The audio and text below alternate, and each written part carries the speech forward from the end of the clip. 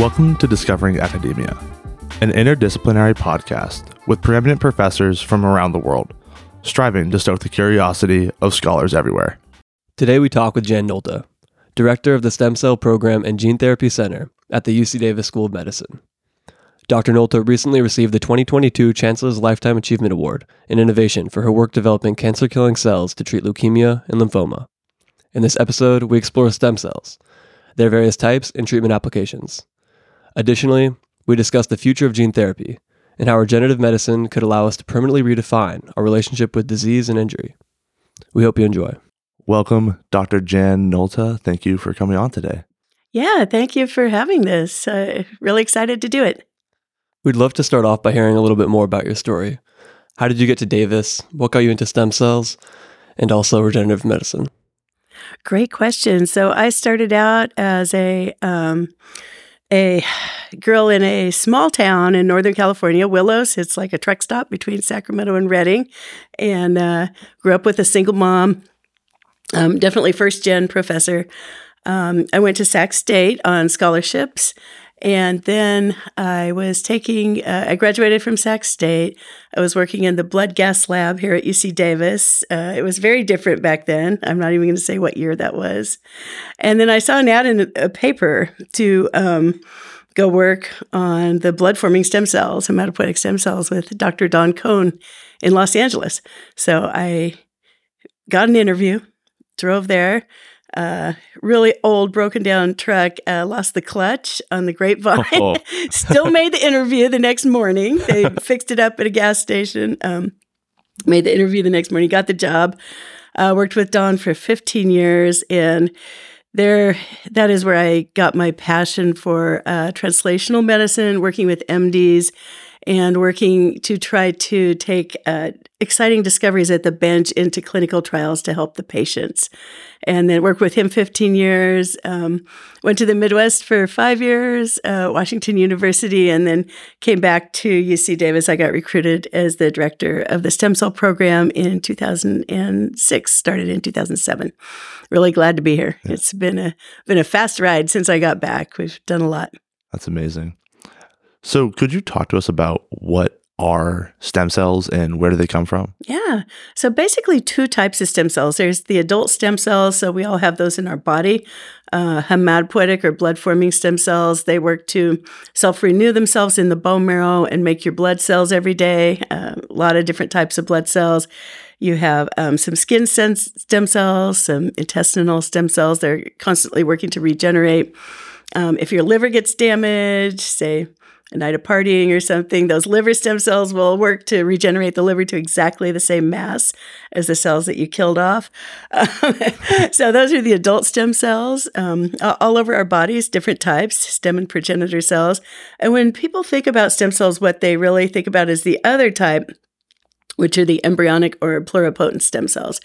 So we used to use embryonic stem cells. Those come from embryos left over in vitro fertilization clinics, and very talented people can take they can grow them up for a couple days, take the inner cell mass and make a cell line out of it.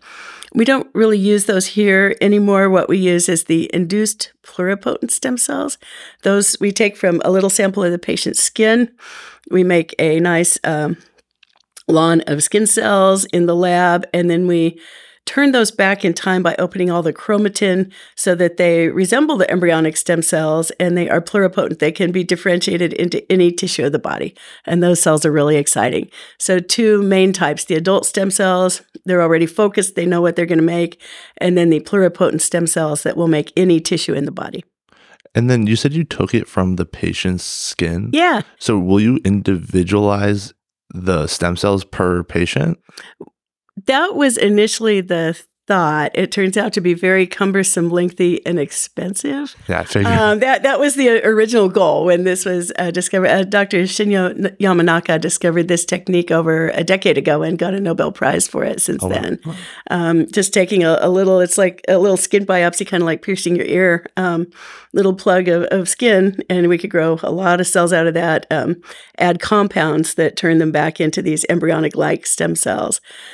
We initially thought that we would make everybody their own cell line and we can make organs for them and everything, but it takes like 2 months to make this cell line, to grow it up in enough quantity. So now what we really do with those that's most useful is disease in a dish. So we can take a skin sample from a patient with a rare genetic disease, grow them up in a dish, differentiate them into neurons, and then see what's wrong with their signaling pathway. Where can we intervene with a drug? Where can we intervene with gene therapy to return them to normal? And so that's the most common use for those cells right now. And it's really cool because it has all of the patient's genetics. We can't go in and sample the neurons in their brain, but we can make the neurons basically from that patient. That's fascinating. For the clinical trials, people are working on different cell banks that would match a large range of people that have that type of protein on their cell surface. They're called human leukocyte antigens, and that's what needs to be matched. You've heard of be the match for bone marrow transplantation. Okay. If you make a pluripotent stem cell line that has the HLA types or human leukocyte antigen types that match a lot of people, then that could be used for those people theoretically. Okay.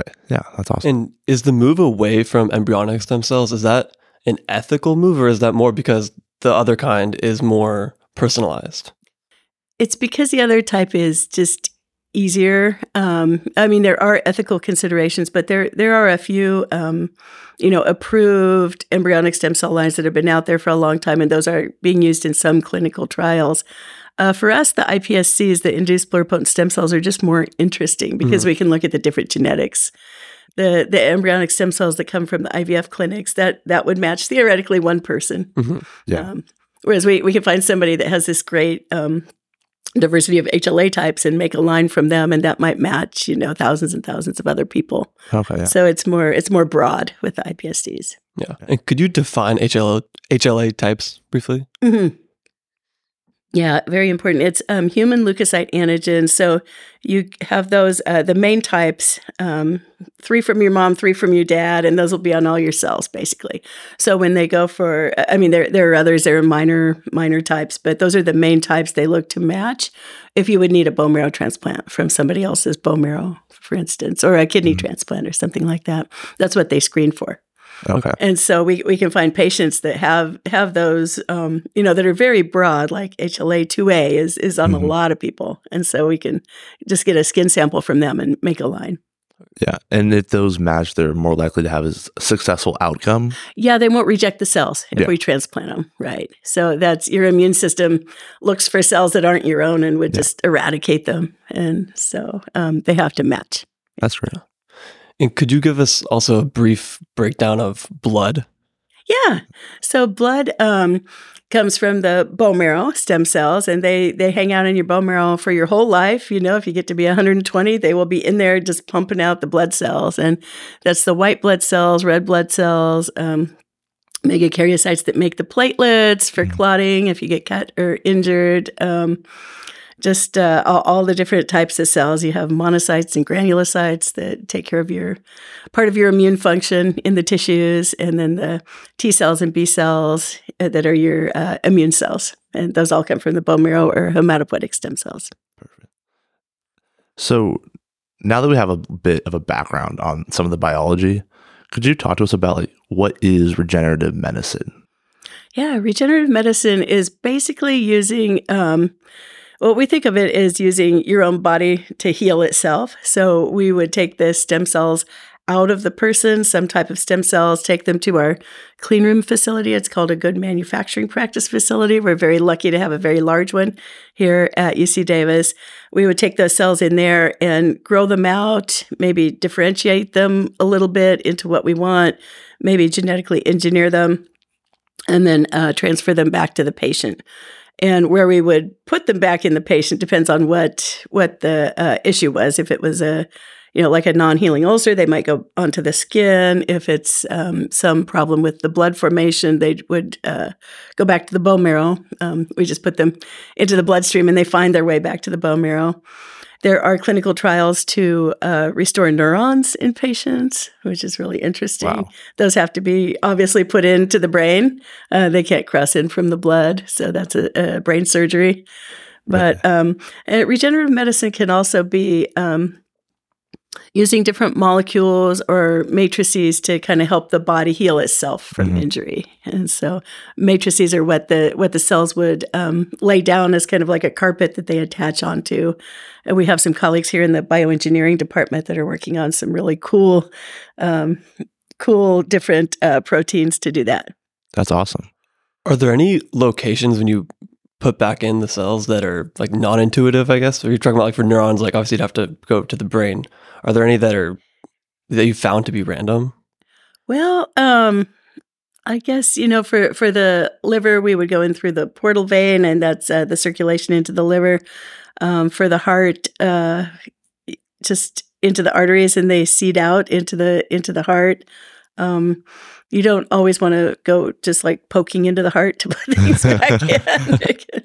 We have a brilliant researcher here, Dr. Deb Liu, that's working on bioengineered pacemaking cells, bioengineered pacemakers, because kids that get an electronic pacemaker would have to have like 8 surgeries during their life as they grow.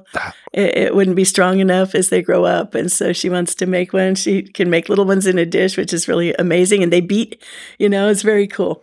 Wow. From those induced pluripotent stem cells. That's amazing. And then you mentioned the good manufacturing facility. Could you briefly describe what that is? Yeah, GMP facility, a good manufacturing practice as opposed to bad manufacturing practice. It's heavily controlled by the Food and Drug Administration. We have standard operating procedures, which is a recipe for everything. We follow it to the letter. The cells come from the patient, are taken into that facility. We have 6 individual suites here, so we could be manufacturing, expanding or growing up or differentiating or engineering the cells from 6 patients at the same time each day. You put on like a spacesuit to go in there so you don't infect the cells with anything. You don't want any of your skin cells falling into the dish or anything. And we grow the cells basically in a culture of media that's sugars and proteins, and we use that to mimic the human body. We keep them at body temperature and infuse oxygen and carbon dioxide into the incubator for them. And just we have bioreactors in there, and we could grow them up into very large numbers and return them to the patient. And then since it's FDA regulated, does that make the process post-discovery a lot easier to get approved by the FDA? Yeah, we apply for a pre-IND meeting with the FDA. That's investigational new drug. And they think of the cells as a drug once they're manufactured and grown up in the facility. And then they'll tell us what we need to do to get to the clinical trial. And when we've done all of that, we submit a big package electronically. We used to have to fax it in the olden days. Crazy. We submit a big package of paperwork with all the certificates of analysis and everything the FDA wants to see, all the trial runs, the engineering runs, everything that we've done. And that's an investigational new drug application. And only once they have reviewed that can a clinical trial start. Okay. And then could you briefly describe the FDA approval of stem cells in America right now versus some other countries, and why people will have to travel sometimes to get the medicine? Well, it's FDA approves, as I just discussed, FDA approves only the cell type for that indication. Okay. And so you can't just say, I'm going to make some cells and I'm just going to give it to people.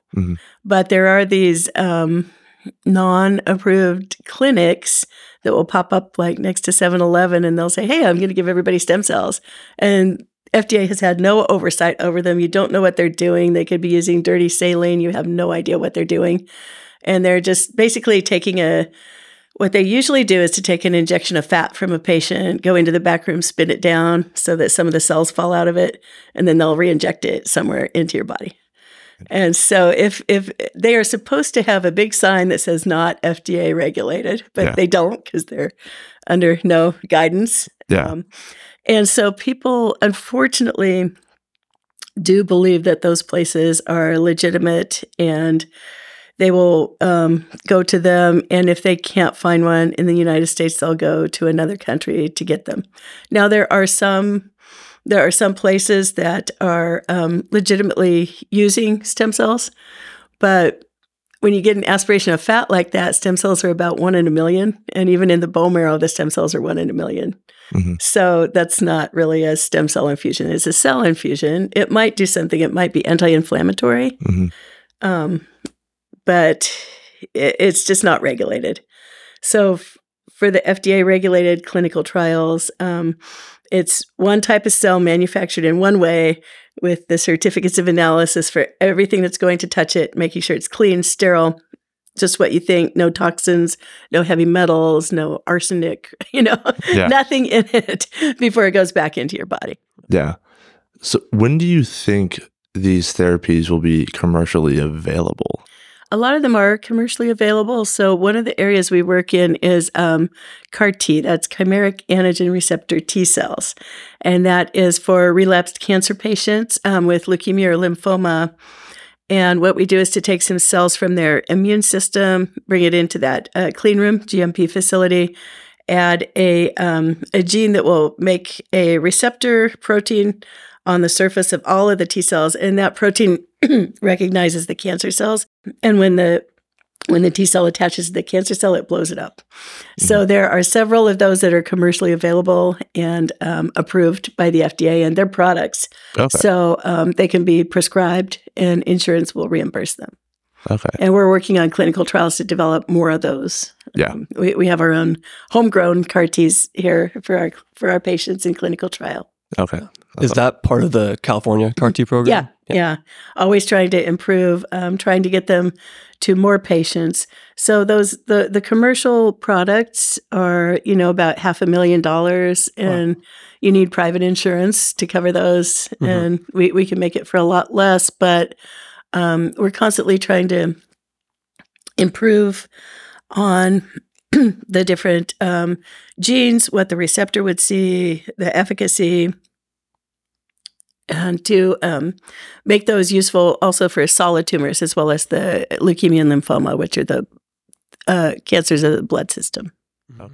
And a cool question on the growth period for the manufacturing on site. How long does it generally take to grow up the stem cells to where they're ready to get reintroduced? Yeah, it's been 12 days. We recently got FDA approval to trim that down to 8 days. You have to do all the testing and everything and make sure they're sterile and everything. And they get grown up in a bioreactor. And then you do all the testing. And then the next day you would take them to the patient. And interestingly, we're now allowed to take them to the patient fresh, which is really good because like sushi, fresh is best. And often for these products, like if you're using the commercial product, it would arrive frozen in liquid nitrogen. And we have a team, the Alpha Clinic. They're amazing. They handle all the logistics of the products. They would take those frozen bags under liquid nitrogen over to the patient, take a water bath, take sterile water and thaw it next to the patient and then hang it on the IV pole so it could go back into the bloodstream. Oh, okay. And that's part of the formulation and delivery. But fresh, it can come directly from our GMP facility over to the hospital, over to the cancer center for infusion. That's amazing. Cells don't really like to be frozen. They tolerate it, but they don't love it. Yeah. So we lose some of them and some of the function. So it's really great to be able to do the fresh ones. So there's a noticeable change in yield and function? Yeah. Yeah, depending on the type of stem cell. So CAR Ts are pretty resilient. The bone marrow and cord blood stem cells, the hematopoietic stem cells are also found in cord blood, as well as the bone marrow, the blood-forming stem cells. Those are pretty resilient. They don't mind being frozen so much. But we have other types of stem cells that just really don't do so well. Yeah. And then you said cord blood. Is that about the umbilical cord? Yeah, umbilical cord. So we run the California Umbilical Cord Blood Collection Program, where we are there's a $2 fee on every birth certificate in California that goes into a pool of money, and we administer that, and we use that money to hire umbilical cord blood collectors at the hospitals that have the most diverse birth rates throughout the state. And this is to try to, I was talking about those HLA antigens and be the match. This is to try to get more diverse cord blood units into the national inventory so that people have a better chance of matching, especially if they're mixed race. It's very hard if you're mixed race to find a bone marrow match. Is that a recent initiative, or has that been going on for a while? It's been going on for at least 8 years. We've been running that. Yeah, it's really exciting. Yeah. Do you need patient approval to take the blood cord, like the umbilical The cord? cord blood, yeah. So it's after the healthy baby is born, and then the placenta gets delivered, and they collect the baby's already taken, and it's fine. Yeah. People are afraid it somehow hurts the baby to take this, but it's really after the birth. The baby has been, clamped and doing fine. So the blood is collected. There are a lot of stem cells left in that cord blood because it was really going around and nurturing the baby. And they're very young, very potent stem cells, and they make a lot of blood. They can self-renew for a long time, many years. And the mom does consent to that. And we also get a sample of her blood to make sure there are no viruses present or anything in that unit before it goes to one of the public cord blood banks. And they do further testing on it. And then isn't there also a commercial side of that where you could save your baby's stem cells? There is, yeah. That's the so we're collecting for the public banks, and that means anybody could any bone marrow transplant center could search that national inventory. But there's also private banking, and you could save your baby's own cord blood and pay those banks to keep it for if that child needed it later on. How long does that last? At least 20 years. It's been tested at least 20 years. Okay. Oh, wow. Maybe, probably longer. But. Yeah. And what are some of the major stem cell therapies right now? The major stem cell therapies, bone marrow transplantation was the original one. That's been going on for years and years. Taking, for a patient, usually with cancer, they have to have all of their cells ablated, and that means they get irradiation and chemotherapy so that they can't make any blood anymore. And then they would get a blood-forming system from another person. That's bone marrow transplant. Also, cord blood is used for that. Now we're able to... For patients that have a genetic disease, we're able to do that by taking their own bone marrow stem cells, inserting a copy of the gene that's broken in them, a normal functional copy, using viral vectors, gene therapy, and then give them just light conditioning and return those cells to them. And so I started my career working on bubble baby disease, ADA deficiency, adenosine deaminase deficiency. It's a failure of the immune system just due to one enzyme in kids, and they really can't go out of their house. They have to be sheltered. It's called bubble baby because they kind of live in a bubble. So I worked for the first 15 years of my career with Dr. Don Cohn in Los Angeles, developing therapies for that. Took the cord blood when the baby was born, add the normal copy of the functional gene, and then return those cells to the child. And now, I went off to have my career and to grow the team here. And Don's team has continued to work and has functionally cured 50 kids of that disease, and hopefully more. That was an interesting story because a company licensed it and then decided it wasn't going to be profitable.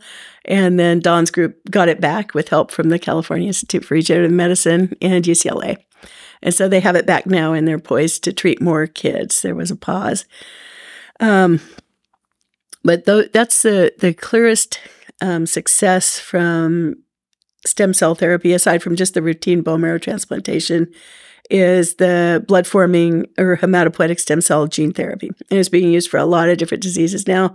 We're working toward a clinical trial for sickle cell disease to cause the red blood cells to be normal and not to sickle, basically. Other things, other gene therapies instead of stem cell therapies, just gene therapies that are getting very popular are from adeno-associated vector. That's a tiny little virus. We completely gut it. We put the gene of interest into the middle of it and return that into the bloodstream of the patients. And it can go kind of throughout the body and add a good gene if the patient's missing, like if they're missing one enzyme. Yeah. And so those two are the most common success stories that we see right now. And for these gene therapies, are there multiple sessions, or how does the treatment itself work? You would get it once. Wow. Get it once, yeah. Yeah. And then could you maybe highlight a bit more at a broad level what the major differences are between the cell therapies and the gene therapies? Yeah. So cell therapies, it either just uses the cells that we make from the induced pluripotent stem cells, or take out of one patient's body and return them to another, or take out of the patient's body and return it in some altered form. Those are cell therapies. There's a gene therapy that uses cells, so that's cell and gene therapy. So we would take the cells out, like I had just been talking about, use a viral vector to transfer a good gene in, or maybe to transfer in machinery such as CRISPR to edit the gene, and then return those cells back. And then just gene therapy, people usually think of the AAV. It's adeno-associated vector, and that's that little tiny vector I was just talking about that can carry like one gene, and it can carry it throughout the body. Can you control where it carries? People are trying. There are different capsid proteins. It's a great question. Different capsid proteins that have a better targeting for different tissues, such as AAV capsid 9 will go across into the brain after intravenous infusion. Yeah. So the cells can't do that, but that little vector can. Yeah. Okay. If it has that coat on it, the capsid is the coat that the genetic material is carried in. And could you talk about the difference between direct injection and intravenous injection? Yeah, intravenous goes into the bloodstream, and the bloodstream carries it pretty much throughout the body. But for things we're working on, clinical trials for critical limb ischemia, for instance, that's where patients with diabetes, mostly with diabetes, don't have sufficient blood flow down into their feet, into the extremities, and we would locally inject those cells into the muscle to try to grow the blood vessels down farther into the ischemic hypoxic tissue. That's amazing. So, yeah. Is there a difference between tissue engineering and cell engineering and tissue engineering? Is there like a distinction between those two, or are they a similar process? Sometimes, yeah, because there's a big tissue engineering meeting, and they're actually making like chunks of tissue, which is great, using those engineered extracellular matrix proteins for the cells to hang on to, maybe layering the cells. The terms can be used interchangeably, but there really is a bioengineering aspect to tissue engineering. And like I mentioned, Dr. Deb Liu's work making the biopacemaker, she's actually using a bioprinter to lay down ink that's proteins that have cells attached in different layers. So fibroblasts and pacemaking cells in different layers, which is really cool. Yeah. That's amazing. You can almost like build it out to have like different working systems in the tissue engineering. Yeah. And you have to understand what proteins should be in there, what's most like the native tissue. Also, people are doing that a lot for skin, for, non-healing ulcers or burns or things like that. Oh, wow. And then kind of jumping back to what we started to talk about with the CAR T therapies. Yeah. Like, could you talk about cytokines and how they play a role in that? Yeah. Cytokines are the growth factors for the cells. And so when we take the cells out of the body, we have to add, GMP approved, certified cytokines or growth factors that have been made by a company in a pure system. We have to add those to get the cells to grow. When we return the CAR Ts to the patients, they are going throughout the body and blowing up the cancer cells, and they send out signals to the body that says, we have a major infection here. It's like when you get the flu. Mm-hmm. We have a major infection or something's going on. The whole immune system needs to come in. You guys need to come help us. And those signals are cytokines that they cause the body to make. And it's called a cytokine storm for CAR Ts. And sometimes it can be really a lot and dangerous if there's a high leukemia burden going around in the patient, for instance. The T cells will be super activated and blowing up a lot of cells and sending out the signals for the other cells. But by now, the field knows how to give the patients different drugs to temper that a little bit so that it still works really effectively, but so that it's not causing damage to the patient. So that tends to be more effective in more, I guess, local leukemia, like less spread out. The T cells will go throughout the body and find the leukemic cells wherever they're hiding, in the lymph nodes, in the spleen, wherever they are. But it's really in the blood system that the signals get amplified the quickest, I think. Okay. So, because that's just going all through the body.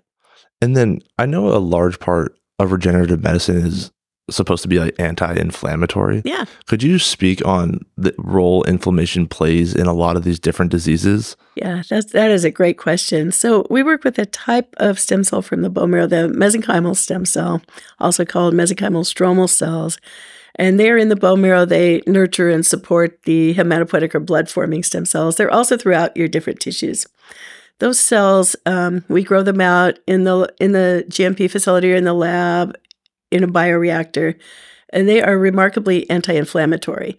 And so they would be the first cells on the scene. If you get a cut or injury or damage, they would be the first ones on the scene to kind of modulate and to start the cascade of the tissue repair and send those signals out to the other cells saying, nothing's wrong here. Don't get really excited. T cells don't come blow up this tissue even though it's damaged. We're going to get it all fixed. And so they send out those cascades. And the first signals are the anti-inflammatory signals.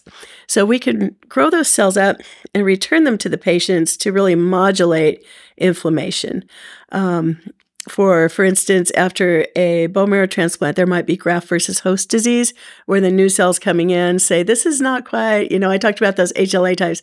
The new cells coming in and say, this is not quite ourself, and we're just going to start killing all the tissue.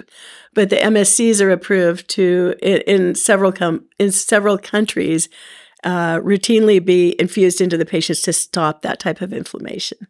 And interestingly, you asked earlier, you were interested in food and stem cells relation, but the pathways that the MSCs use are exactly the same pathways that are incited when patients eat turmeric. So really? I would say just eat turmeric. Don't go through the cell therapy if you don't have to. And then the MSC is the mesenchymal stem cell? Mesenchymal stem or stromal cell, yeah. And then could you also describe the mechanism maybe a little bit more of what causes inflammation and what causes the resolving of the inflammation? Yeah, inflammation is just when something's wrong in the tissue or wrong in the gut. Maybe you don't have the right probiotics there. And there are just these, I mentioned that the cytokines are the good growth factors and they help the cells grow. There are other things like TNF, tumor necrosis factor, and things like that get secreted into the blood, and they cause a lot of inflammation. And it's a signal that things just are not right. Mm-hmm. And there are some diseases that just have a lot of inflammation. If you get a cut and it's infected, there'll be a lot of inflammation around there. Yeah. And it's a signal to try to call the immune system in to say, do something about this, clean this up or do something, but it can get really out of hand. Yeah. And so that's where, the mesenchymal stem cells come in and say, okay, we can quench this down. Don't get too excited, but we need granulocytes to come in and eat up all these bacteria and monocytes to come and start calling the immune system in. So it's like a whole little world when you look at a cut in the tissues.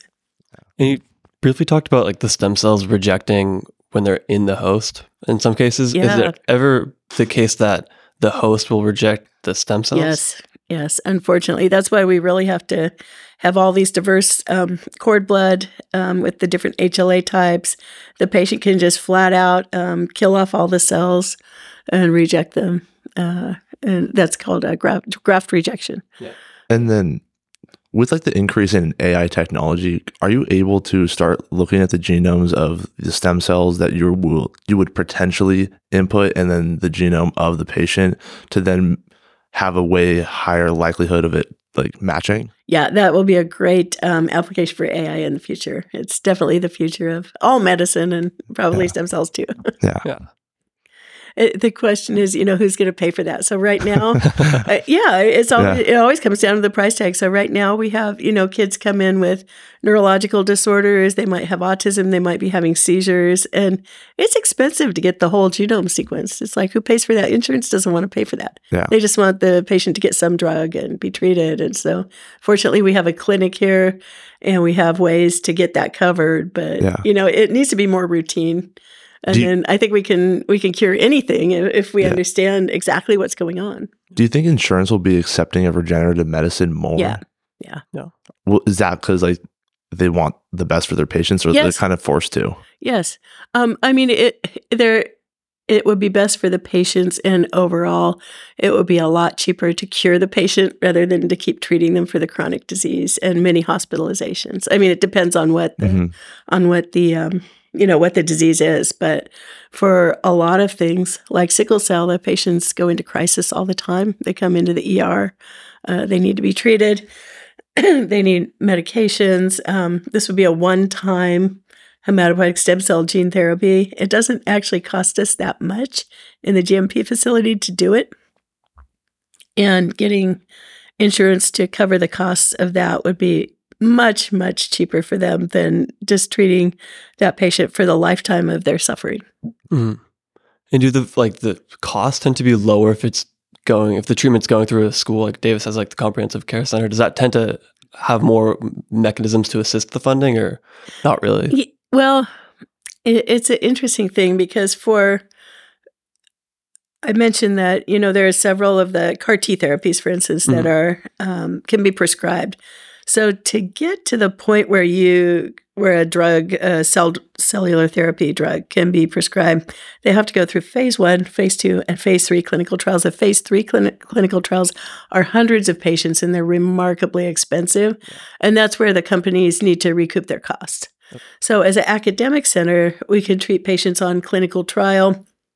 And then when we learn from that clinical trial, we can improve it and go to the next clinical trial and keep doing that. But there is a rule where insurance companies cannot pay for the products administered in the clinical trial. Oh. So somebody has to pay for it. So that's where we get grants, or our university pays for it. We're very lucky for the California CAR T that you mentioned. Our CEO, Dr. Labarsky, has been funding that program. That's and amazing. That's just to help our patients, to help everybody get access to these therapies, because he's a good guy. That's amazing. We need him. Yeah, we need him. Yeah. Is there an application for stem cells in cancer? Because one thought I had was, if you inject stem cells into a cancer site, say, would it take on the form of the cancerous cells? It's a good question. There could be some fusion, but the treatment for cancer right now is just to completely ablate the whole patient and then to put new good stem cells from somebody else in. The MSCs, the bone marrow stem or stromal cells, have been used to try to act like a Trojan horse to get a killing molecule into that cancer. But unfortunately, they'll do that, but they don't really know what to do. And they see the cancer as kind of like a non-healing wound, and they try to vascularize it and help it. So it's kind of a battle to see, can they deliver the ricin antibody or whatever it is to the cancer before they can help it grow. So that's really an evolving field. But the CAR T cells, the immune cells, definitely for solid tumors, that's a hugely active area that we and many others are working in to try to use the CAR Ts for breast cancer, prostate cancer, brain cancer. Okay, so the CAR T therapy will translate to many different forms. Many cancers, yeah. Okay, that's amazing. Which ones is it currently most applied for? Well, we use it right now for leukemia and lymphoma. Those are the cancers of the blood-forming system, and that's where the approvals are. But there are clinical trials ongoing for basically any type of solid cancer you can think of. So melanoma is a huge one. Yeah. Okay. Yeah. So with the CAR T therapy, would the part that you edit and then re-implement into the cell just be changed depending on what type of cancer it is? Okay. Yes, it's that the T cell receptor. Naturally, you would have some T cells in your body, just not enough of those. They would have a receptor that sees the antigen that's on the cancer cell, and people have worked long and hard to identify these kind of silver bullets, that one protein that's on the cancer cell that we could really use to attack. And then, how similar is that to, I think, the treatment that everyone is more familiar with now after the pandemic of antibodies and the matching the proteins on the antibodies of coronavirus? Yeah, it's very similar. It's just that we engineer the T cells to always have that receptor to find that antigen. Okay. Yeah. And in what stage of the growth process does the engineering come into play? Well, we take the T cells from the patient's blood. They come in for apheresis. They sit in the apheresis chair, and we collect some of it, and return the plasma and just get the white blood cells from them. And those come over to the GMP facility, and really that evening we add the vector into it to engineer them, and then we grow them up for 8 days. Okay. So, and then they hopefully go back to the patient if we got enough cells and everything's good and clean. So if the patient accepts those cells, when it remakes them, it will continue on remaking the... Yeah, the T cells will go, they become memory cells and they stay in the bone marrow. So if you relapse later, they should theoretically come back up. Yeah. And that's because the immune system almost has a memory, correct? It does, yeah. Could you expand on that a little bit? Yeah, they're called memory T cells, and they hang out in the bone marrow and wait until, they make enough of themselves to constantly go through the bloodstream and the body and the lymph nodes and take surveillance of what proteins are around. And if they see that cancer antigen again, they will start expanding. So hopefully the CAR Ts will do the same. That's amazing. Are the mechanisms behind the memory cells well understood? Because I know memory broadly on a more psychological level is not super well understood. Are those mechanisms clearly stated? It's just for the T cells. It's just if their receptor gets engaged, they get a signal to make more of themselves to start really proliferating. Okay. So if they find their target and then that other cells are being called in, it's all orchestrated by monocytes and the antigen presenting cells. That there are cells that will. They'll take the proteins from the cancer cell, kind of chew them up, and put little antigens out on the surface, like T cells. Hey, check this out. There's something new here. And then the T cell comes and sees it and goes, "Whoa, let's start dividing." And then you said monocytes. That's a white blood cell, correct? Yes, it is. Yeah. Okay. Yeah, monocyte macrophage. It's a type of differentiated white blood cell from the bone marrow. Yeah. So people should just think about it the white blood cell is the immune system. It recognizes the bad parts of the cells or the bad cells, and then it adds the receptor onto it to then bind to the T cells, which will then go and the T cells would already have the receptor. It's just once they lock in, they'll be stimulated to proliferate. Okay. Yeah. So it's like a lock and key mechanism. It just blows them up. Yeah. Where do you see the future of regenerative medicine going? I think so. After the experience with the bubble babies and the company licensing it and then deciding that that's not enough patients that they can make a profit, I think academic healthcare centers need to do this as part of patient care. And I hope that it becomes more broadly accepted, at least the stem cell gene therapies, that it becomes more broadly accepted, that insurance can pay for the product because it really does not cost that much to manufacture. It's no more than regular drug treatments and procedures and surgeries that you would get in the hospital. I hope that these things can become more mainstream and that academic health centers and GMPs will play a even bigger role.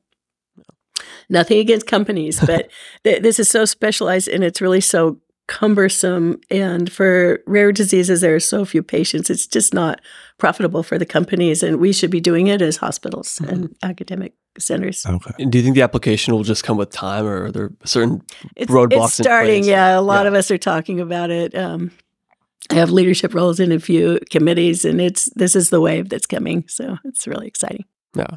So if you're looking at a hockey stick growth pattern, it's kind of just starting to build up before it really takes off. Yeah, it's a new paradigm, but the insurance companies are listening, and the big one is the CMS, the Medicare, Medicaid. They provide so much insurance to so many people, and once they come on board, there will be a sea change. Okay, yeah. Right now, it's some private companies that are listening, some private insurance companies and payers. Yeah.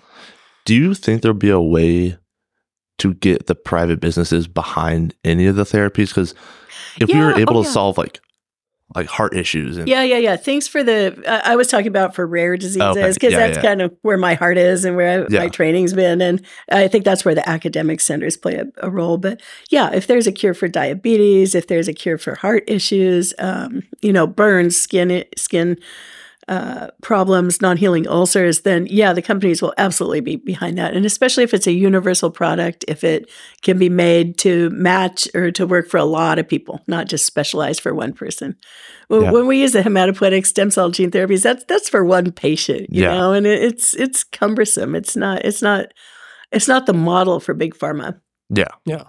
But like something like a biological bandage, absolutely, they'll take it on. Yeah. How does a biological bandage work? We're actually working on one with Dr. Rivka Isaroff.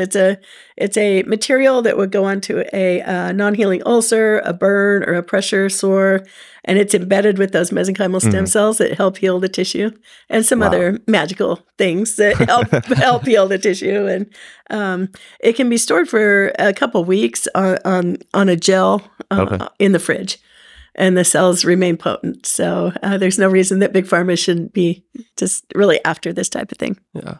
That's awesome. And you called it magical, and it really does seem that way. Yeah. Do you think we've affectionately called that the magic patch in the lab. But, you know, we don't want to act like, oh, it's so secret, you know, but it's just some proprietary stuff there. Oh, okay. Yeah. That makes sense. Yeah. Do you think these technologies could really shift the relationship we have with disease long term? It could potentially allow us to be the generation to end cancer? Absolutely. And I think, you know, a lot of the surgeries right now, like amputation of a limb because there's a non-healing ulcer, I think those are going to be seen as really barbaric in the future. Like, why did we ever have to do that? Because we can just heal it. Wow. What do you think the general timeline on that would be if you... Things are going so fast now. It's taken, you know, the 30 years of my career. I hate to say I'm that old, but the 30 years of my career to get all of these tools in place to really understand the biology of the cells. Now we need to really respect the biology of the cells and use it to our advantage. And you can't really change what the cells do that much. You have to respect the immune system, work with them. And now that we get all that and we can sequence everything and we can use AI, I think it's going to be really logarithmic, the increase in the field. That's amazing. And then could you describe some of your current roles at UC Davis? I write grants. None of this gets done without grant funding. So I work with different teams. I help them put together their grant package. We have an amazing group. I just meet back to back every day with different teams that are searching for funding to do these things. So that's the academic healthcare system. Okay. What makes a good grant? Because I know that's a big part, even in as for some undergraduates, they have to work on writing grants to do their small research. Like, what should students take away as some for skills? us, we have to have some efficacy, and sadly, the reviewers will look more. I mean, it's the TikTok and Instagram generation. The reviewers will look more at a good picture or a good figure and the legend of that than anything you want to write in the text. So you have to have the data. You have to show, okay, here are the cells not working. Here are the cells working. Wow, this really has potential. Please fund me to do more of this and to get it to patients. And that's really what we do. So fortunately, we have foundations for all the different rare diseases, all the different therapies, and the foundations raise money for those first pieces of data to go into the grant for this. It's the seed funding. Yeah. And then we use that once it's really feasible and we're really excited about it, then we can write a great, exciting grant and say, this has the potential to help this many people. Over their lifetime, the cost of their treatment would be this many millions of dollars. We can do this for $47,000. Give us money to test it, please. So that's. But for a student, remember that a lot of the reviewers are older and exhausted at the end of the day, and you don't get time during your day to review anything. So just make it really clear and really straightforward, and good graphics really help. Okay. And then have you ever had pushback with some of these technologies being so novel and advanced that the reviewers or the people peer reviewing maybe don't fully understand it and then therefore will reject it? Yeah. Engineering the mesenchymal stem cells has been something I edited a book on it over a decade ago, and it's been before its time until now. We just finally licensed our patent to have these cells making vascular vascular endothelial growth factor to stimulate the blood-forming system for critical limb ischemia. Finally got the patent licensed, and we're moving toward the clinical trials. So we've been working on that about a decade, and everybody was just like, oh, you don't want to engineer these cells for whatever reason. It was just so far before its time and so outside the box. Just was really hard to get there, but now we're there and we're moving toward the trial. And my stepdad died from non-healing ulcers and had to have an amputation, so I really lived through that. And for that particular disease, a home healthcare nurse will come every 2 days and debride their wound, and it's painful and it's costly. Yeah. And this therapy that we're developing, it's like, tens of thousands, not millions. So why not just heal the ulcers and get the blood flow back down into the foot instead of doing these things? Unfortunately, right now, the reason that was so hard to fund, the insurance companies, most of them look at amputating the foot as a cure for non-healing ulcers. What? In diabetics, that's a cure. It takes away the problem. But unfortunately, the life expectancy is about 6 months after an amputation. Oh, wow. So, yeah. So, it's just slowly chipping away at these paradigm changes and showing that there's a better way to do this stuff. That's mostly what I do. Yeah, that's great. No, we need that. Yeah. What can students do to get involved with regenerative medicine? Yeah, we have 5 or 6 different training programs here.